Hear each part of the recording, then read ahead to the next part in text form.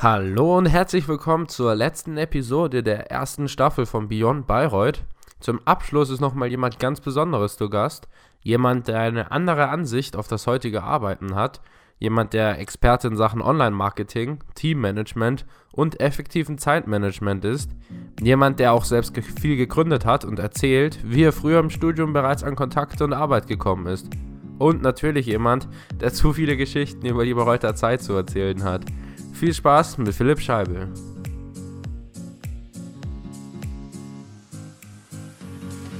Beyond Bayreuth.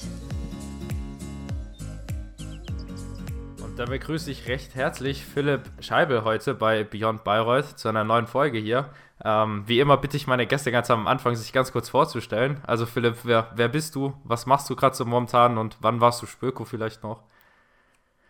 Florian, vielen lieben Dank für die Einladung. Es ehrt mich sehr, hier auch Teil davon zu sein. Ich habe damals 2012 mit Spöko angefangen. Damals gab es noch den verpflichtenden Sporteignungstest. Ich weiß nicht, ob das noch für welche die jetzige Generation kennt. Ich glaube, ich war sogar der letzte Jahrgang, der 12er Jahrgang, der noch einen Sporteignungstest machen musste. Was mache ich? Im Grunde genommen bin ich im Marketing tätig, Marketing-Automation. Habe da sehr viele Stationen gemacht, mache hauptsächlich jetzt Interimsmanagement und Freelance-Tätigkeiten da drin. Das heißt, ich bin so eine Art Firefighter und gehe in Unternehmen rein, die gerade irgendwelche Not am Mann ist und irgendwelche Change-Prozesse drin sind und bringe praktisch die Marketing-Digitalisierung rein. Und das mit einem 360-Grad-Ansicht, sodass man ja auf die neuen Situationen sehr schnell und sehr agil darauf reagieren kann einfach. Was mich dazu gebracht hat, ist einfach, ich bin kein Verwalter. Also diese klassischen Verwaltungstätigkeiten, die in so alten oder traditionellen Unternehmen drin sind, das ist etwas, was ich nicht so wirklich im Moment möchte, sondern ich möchte sehr viel lernen und sehr viel Input einfach für mich aufsaugen und für andere zur Verfügung stellen. Und das hat mir einfach gezeigt, dass das die beste Möglichkeit auf jeden Fall für mich ist, mein Wissen und mein Mehrwert anderen zur Verfügung zu stellen und dadurch eine Win-Win-Situation für alle Seiten einfach aufzubauen. Und das ist auch etwas, was ich aus Bayreuth mitgenommen habe und auch diese Einsicht bekommen habe einfach. Wir haben gerade vorhin schon festgestellt, du bist aus Barcelona zugeschaltet, sage ich mal, und arbeitest gleichzeitig und machst Urlaub. Also man sieht schon, du hast einen interessanten Tagesablauf. Deswegen würde ich dich gerade bitten, so ein bisschen zu beschreiben. Du hast auch gerade schon Begriffe Remote und so gesagt.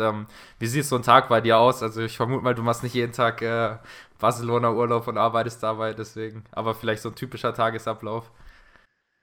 Ja, also Urlaub würde ich jetzt nicht sagen, sondern es ist eher so eine Workation, nennt man sich heutzutage. Ja? Also wichtig ist hier das Mindset mal. Also hier ist es so, dass die Ergebnisse das A und O sind. Und wenn man dann ist praktisch die Zeit, die man absitzen muss, praktisch diese 8 Stunden, die man im normalen Job absitzen muss, eigentlich eher irrelevant.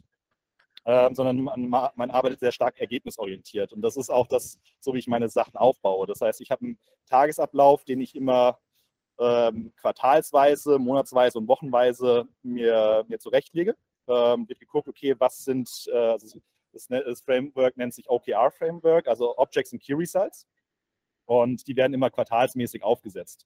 Und auf dieser Basis wird dann praktisch auch mein Tagesablauf aufgesetzt. Und das ist mit dem heutigen Wort sehr, sehr agil. Ja, das heißt, ich gucke, okay, was für Key Results und was für Objects muss ich erreichen, um die Resultate zu erzielen, die vorne dran festgelegt sind. Und dahingehend baut sich dann praktisch der Tagesablauf auf. Also ich bin ein Morgenmensch, also das heißt, ich stehe gerne früh morgens auf und arbeite da praktisch die Fleißarbeit ab, also wo mich praktisch keiner stören sollte oder kann oder darf. Ja. Also die Sachen werden möglichst morgens abgearbeitet. Und dann irgendwelche Meetings und sowas versuche ich immer möglichst mittags reinzulegen. Am liebsten immer dienstags mittags, so nach dem Mittagessen, weil da nämlich die alle gut gelaunt sind. Da ist der Montagsstress vom Wochenende weg, ja, haben alle was gegessen und sind praktisch gut gelaunt. Das ist diese Hangry-Stimmung, die manchmal so mittags um 12 aufkommt, ja, existiert da nicht und dann sind die Resultate immer sehr, sehr gut da drin. Und Dann würde ich mal ganz kurz zum Anfang, sage ich mal, springen. Also nach deinem Studium, dein Berufseinstieg, sage ich mal. Also wie war so der Berufseinstieg? Wo hast du angefangen? Und ja, vielleicht was war für dich so die ersten Eindrücke? was war der Berufseinstieg? Also es gab es bei mir eigentlich nicht so klassisch, sondern ich bin einfach so reingerutscht. Hat damit angefangen, dass ich in meinem ersten Semester mein Knie zerstört habe, also kurz vor der Klausurenphase. So ein klassisches Spöko-Ding, so, ja. Ja. Und dann halt praktisch die erste Klausuren nicht wirklich mitmachen konnte. Und anstatt faul rumzuliegen, habe ich dann gesagt, okay, ich mache mein Pflichtpraktikum, ziehe es einfach nach vorne. Das war bei Schmidt Media, das ist war der Medienpartner vom Deutschen Olympischen Sportbund. Und und seitdem war ich dann irgendwie so in diesem Entrepreneurship, in diesem Mediendings, Sportmedien, Social Media Umfang gefangen einfach. Und habe dann so, das, was ich dort gelernt habe, habe ich dann gemerkt, okay, das kann ich auch selbst machen und habe dann die ganzen Events damit am Campus dafür dran und dann sind irgendwie die Unternehmen auf mich drauf zugekommen, haben gesagt, hey, wir haben gesehen, dass du irgendwie Material hast, kannst nicht da was für uns machen und dann halt so praktisch so von einem Fuß ging komplett einander mit einher und das hat sich dann immer sukzessiv weiterentwickelt von organischen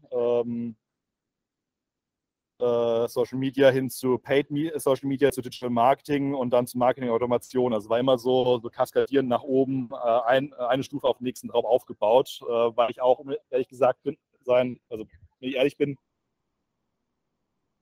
ich habe versucht, alles Mögliche zu automatisieren, wenn man automatisieren kann. Und dann hat man auf einmal gemerkt, dass diese Sachen gefragt sind. Ja, das heißt, wenn man einfach nur Arbeit in Zahlen umbringen kann und dann diese Zahlen dann halt auch systematisch optimieren kann, ist es etwas, was im Unternehmen heutzutage sehr, sehr viel wert ist. Ja. Und wenn man dann auch die damit auskennt, dann ist das war dann so praktisch dieser Einstieg ins Berufsleben. Hey, wir haben da ein Problem, kannst du uns mal helfen? Und dann ist daraus immer ein Projekt entstanden. Und das ist so, wie ich im Moment halt auch, wo ich halt gelandet bin, in diesem Incident-Management, Firefighting-Position. Ja. Ich habe gesehen, du hast zwischendrin relativ viel auch so selbst gegründet Firmen, warst auch bei Sportökonomie Consulting, das kennen ja wahrscheinlich die meisten. Und andere Sachen hast du auch noch mitgegründet oder selbst gegründet. Aber soweit ich das jetzt gelesen habe, bist du ja jetzt wieder angestellt, in Anführungszeichen. Aber würdest du sagen, Nee, ich bin kein Angestellter mehr. Also ich bin Okay. wirklich in diesem Interimsmanagement drin. Also das heißt, ich gehe für eine bestimmte Zeit in ein Unternehmen rein und macht dort dann praktisch einen bestimmten Prozess. Also sei es jetzt, dass zum Beispiel, wenn eine Führungs- oder eine Management-Ebene auf einmal eine vakante Position drin ist, sei es wegen Krankheit, wegen Tod, wegen irgendetwas, ja, dann gehe ich da rein und übernehme diese Position und baue diese für bestimmte KPIs halt um oder bestimmte Prozesse. Also und das ist nicht eine klassische Angestelltenposition, sondern ist wirklich für einen bestimmten Zeitraum, für ein bestimmtes Projekt bin ich in dem Unternehmen drin. Ich würde dann kurz noch zum Studium gehen. Zum einen aber auch noch auf den jetzigen Job bezogen, beziehungsweise generell, was hat dir so der Spöko-Studiengang, sag ich mal, also so Sachen wie jetzt Unternehmertum oder das, was du auch gerade beschrieben hast, so aus eigener Erfahrung finde ich, das lernt man jetzt, sag ich mal, während so einem Studium nicht. Aber was hat dir jetzt so der Spöko-Studiengang trotzdem, sag ich mal, für deinen jetzigen Job gebracht, auch vielleicht im Vergleich zu so einem rein wirtschaftlichen Studiengang? Ja. Also das Team ist das A und O. Also, und das merkt man halt auch bei den Spökos oder gerade auch im Spöko-Studiengang, dass der Faktor Mensch im Unternehmen das eines der wichtigsten Faktoren ist. Also es gibt immer A-Player, B-Player, C-Player und D-Player und sowas drin sind. Und das merkt man bei den Spökos sehr, sehr stark, dass da, wenn alle auf der gleichen Ebene sind, mit den gleichen Vibes reinkommen, die müssen jetzt komplett unterschiedliche Historien haben, ja? Aber die sind alle auf einer Ebene drin und dadurch kann man sehr, sehr viel erreichen. Und das ist das, was einem das Spöko-Studium sehr, sehr früh oder grundsätzlich Sportstudiengänge sehr, sehr früh beibringen und mitnehmen. Und dass das Team das A und O ist. Und das merkt man im Unternehmen auch. Also wenn das Team nicht passt, dann kann das Unternehmen noch so geil sein, man macht sich nur kaputt. Und das ist so das auf der einen Seite, was ich von Spökos mitnehmen kann oder was sehr, sehr, sehr, sehr cool ist beim Sportökonomiestudium, dass halt der Faktor Mensch dort sehr, sehr hoch angesiedelt ist.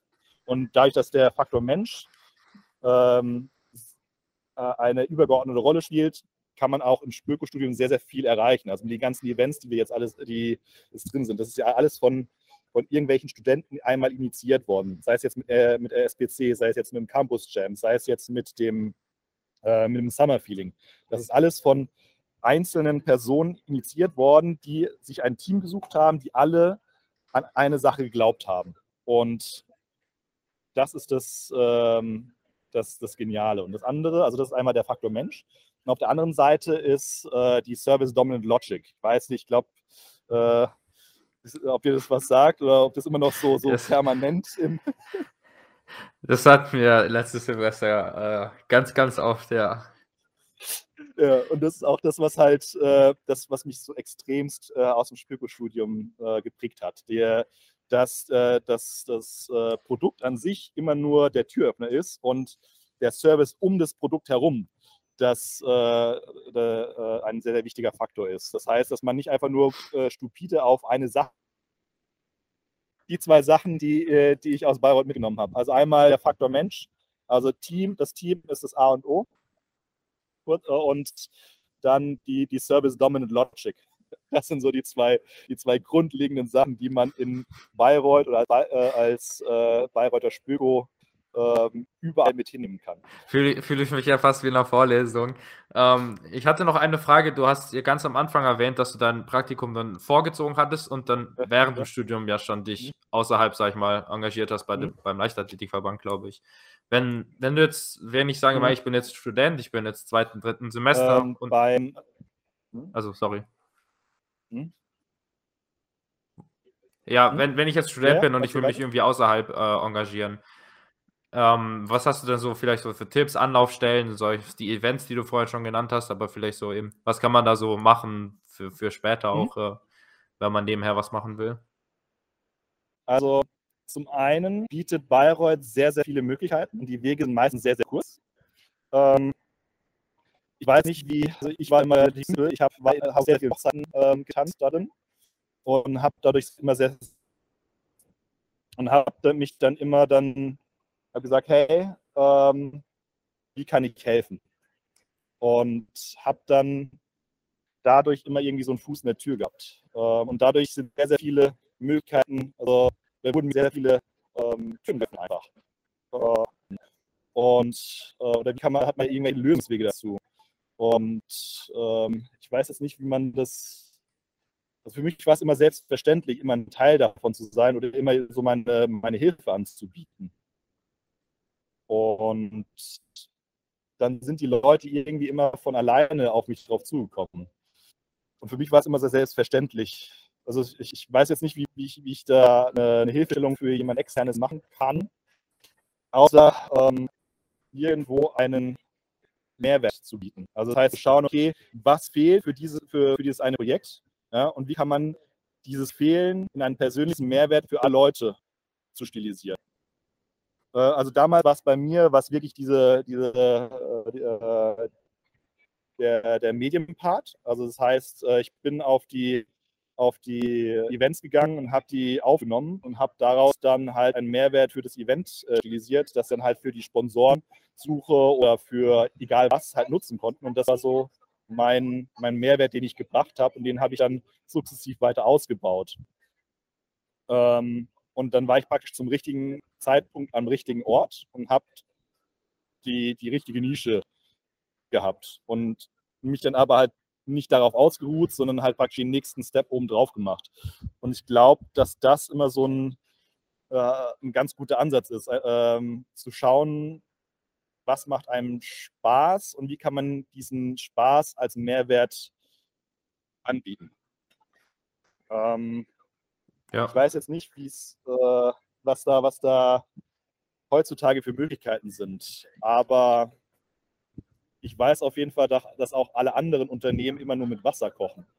Auch egal wie geil die sich verkaufen oder vermarkten wollen, ja, die kochen alle nur mit Wasser. Und wenn man dort einen Mehrwert irgendwie identifizieren kann, und dann kann man versuchen, seinen Fuß da in die Tür reinzusetzen. Und dadurch entstehen mehr Möglichkeiten. Und die sollte man nutzen. Und sei es jetzt auch einfach nur, um zu treten, also sein Netzwerk aufzubauen. Also das ist ja das, was ich zum Beispiel beim Böck ziemlich stark gemacht habe. Also ich habe Videos produziert und also der Böck ist der Bayreuther Ökonomiekongress. Ich glaube, den gibt es dieses jetzt nicht mehr. Es wurde, glaube ich, vom DLD Campus oder sowas gemacht. Ja. Aber ich habe damals für den Videos gemacht und habe dann immer so eine Private Time mit den ganzen Speakern gehabt. Also die ganzen Speaker, das waren halt die CEOs und sowas von den ganzen Hidden Champions bei uns in der Gegend. Und dort habe ich dann halt immer mein Netzwerk aufgebaut und ja, also das war so praktisch meine Nische, die ich damals an der Uni gehabt habe. Und habe die dann aber wieder weiter ausgebaut und habe daraus dann das Netzwerk gebaut und dann praktisch den nächsten Schritt oben drauf gesetzt und dann wieder oben drauf, immer weiter ausgebaut. Und das ist so praktisch, was ich jedem empfehlen kann. Such dir den Fuß in der Tür und bau den weiter aus. Aber bring immer einen Mehrwert mit. Das ist doch schon mal ein guter Tipp. Ja. Und das ist wie so ein Muskel. Also man ist nicht von Anfang an, ja, also das ist wie so ein Muskel, den man trainiert. Also das ist etwas, also du wirst nicht von Anfang an 100% oder die 100% drin haben, sondern das ist immer so ein Schritt nach dem nächsten, aber immer konsequent und vor allem konsistent dranbleiben. Und dann merkt man auf einmal, dass man 7-Meilen-Schritte macht. Und das ist das, was ich empfehlen kann, wenn man gerade irgendwie frisch an der Uni ist, dass man wirklich halt seinen Mehrwertmuskel trainiert. Ich weiß nicht, ob das überhaupt ein Wort ist, aber ich glaube, im Deutschen kann man ja so viele Wörter zusammenstellen, ja. Aber wirklich diesen Muskel trainiert, mündige Entscheidungen zu treffen und einen Mehrwert für sein Umfeld zu generieren. Ja, ich glaube, das Symbolbild, was du vermitteln willst, kommt auf jeden Fall rüber. Und ich glaube auch die Kernpunkte, die du hast ja auch wiederholt, das sind auf jeden Fall gute Tipps. Ich habe dann jetzt noch zum Schluss so einen Abschlusstalk, nenne ich immer. Das sind so 4 kleine Fragen, die ich noch jedem Gast stelle. Der Abschlusstalk. Die erste Frage, also die beziehen sich alle auf dein Studium dann. Die erste Frage ist, was war dein denkwürdigster Moment in Bayreuth? Mein denkwürdigster, da gibt es so viele. Also, oder einen, der vielleicht für einen Podcast gut geeignet ist. Einer, der für einen Podcast. Also der denkwürdigste Moment ist, glaube ich, überhaupt erstmal nach Bayreuth zu kommen und zu merken, wie geil dieses Studium eigentlich ist.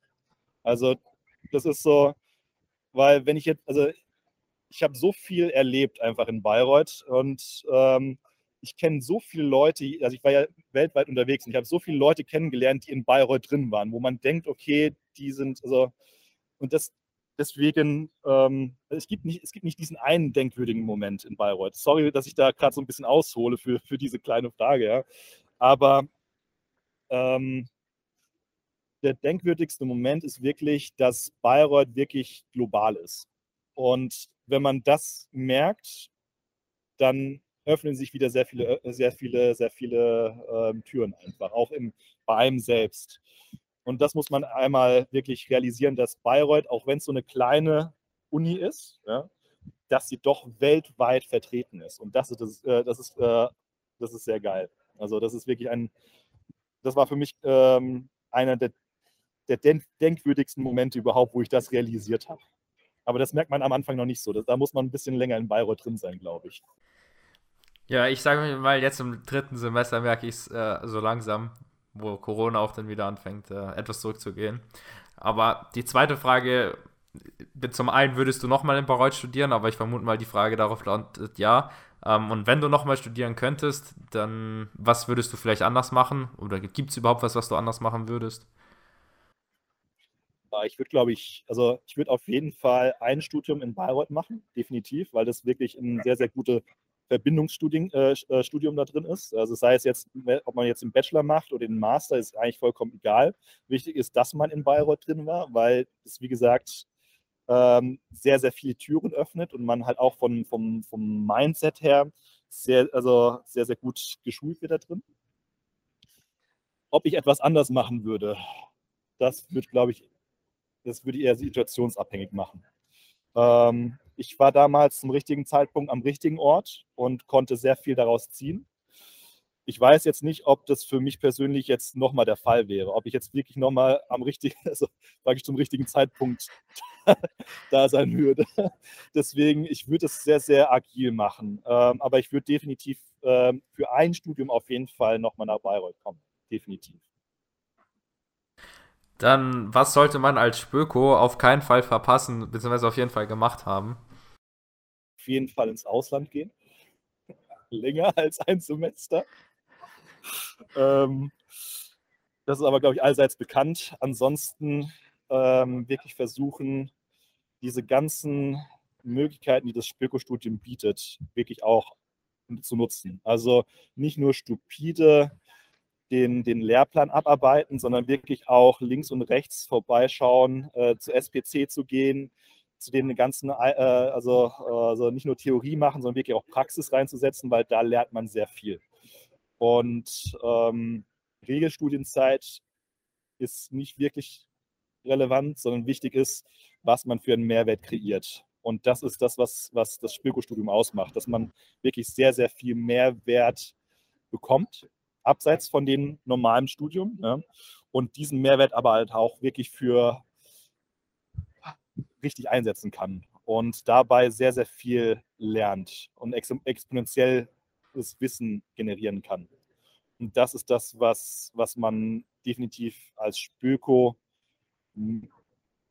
noch intensiver erfahren kann, als, glaube ich, in anderen Studiengängen. Dann die letzte Frage. Du hast ja jetzt schon ganz viele wichtige und super Tipps gegeben. Aber hast du vielleicht noch einen letzten Tipp, den du noch nicht genannt hast, oder einen Tipp, den du nochmal wiederholen möchtest, so als Abschluss? Oder vielleicht auch nochmal irgendwie eine Botschaft, einfach so dein Abschlusssatzwort. Mein Abschlusssatzwort. Also, das ist auch schon wieder so, könnte man fast so 5 Euro ins Phrasenschwein reinwerfen, glaube ich, aber einfach machen und wenn man die Möglichkeit hat, also wirklich diese Opportunity Doors aktiv suchen und nutzen. Denn das ist etwas, was Bayreuth definitiv sehr, sehr gut bietet. Ja, also diese Möglichkeiten sind sehr, sehr breit und weit gestreut.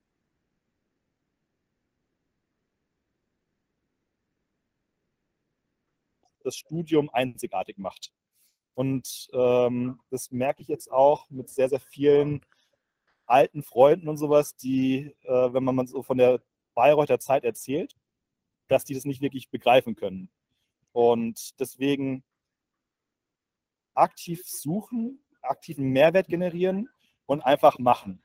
Und das ist etwas, was Bayreuth einzigartig macht, dass man wirklich diese Möglichkeiten zur Verfügung gestellt bekommt. Dann bedanke ich mich recht herzlich, Philipp. Danke für das Interview, danke für die zahlreichen Tipps, Geschichten, was auch immer. Hat mich gefreut, dass du die Zeit gefunden hast, trotz deinem Arbeitsurlaub. Ich habe immer schon wieder das Wort vergessen, wie du es immer nennst. Ja. Workation. Workation, genau, danke. Trotz, dass du Zeit gefunden hast in deiner Workation. Hat mich sehr gefreut und ich bin immer ganz schlecht, auch einen Podcast zu beenden. Deswegen verabschiede ich mich an der Stelle und übergib dir den letzten Satz. Ja, vielen, vielen lieben Dank auf jeden Fall für die Möglichkeit. Ich hoffe, ich konnte so ein bisschen Einblick geben, wie das moderne Arbeiten funktioniert und wie auch das Mindset ist oder wie das Mindset sein kann, wie man arbeiten kann. Und ich hoffe, dass ich damit so ein bisschen Inspiration geben konnte. Und ich bedanke mich auf jeden Fall für diese Möglichkeit, auch für diesen Beyond Bayreuth Podcast, der glaube ich, sehr, sehr cool ist. Ne? Und ich wünsche dir auf jeden Fall, beziehungsweise ich gebe allen die Möglichkeit, mich jederzeit zu kontaktieren, sei es über LinkedIn, Facebook, Instagram oder sowas. Ja. Ich stehe immer gerne für alles Mögliche bereit. Und ich bedanke mich auf jeden Fall für auch deine Zeit und deinen Podcast. Gerne. Bis dann. Ciao. Beyond Bayreuth,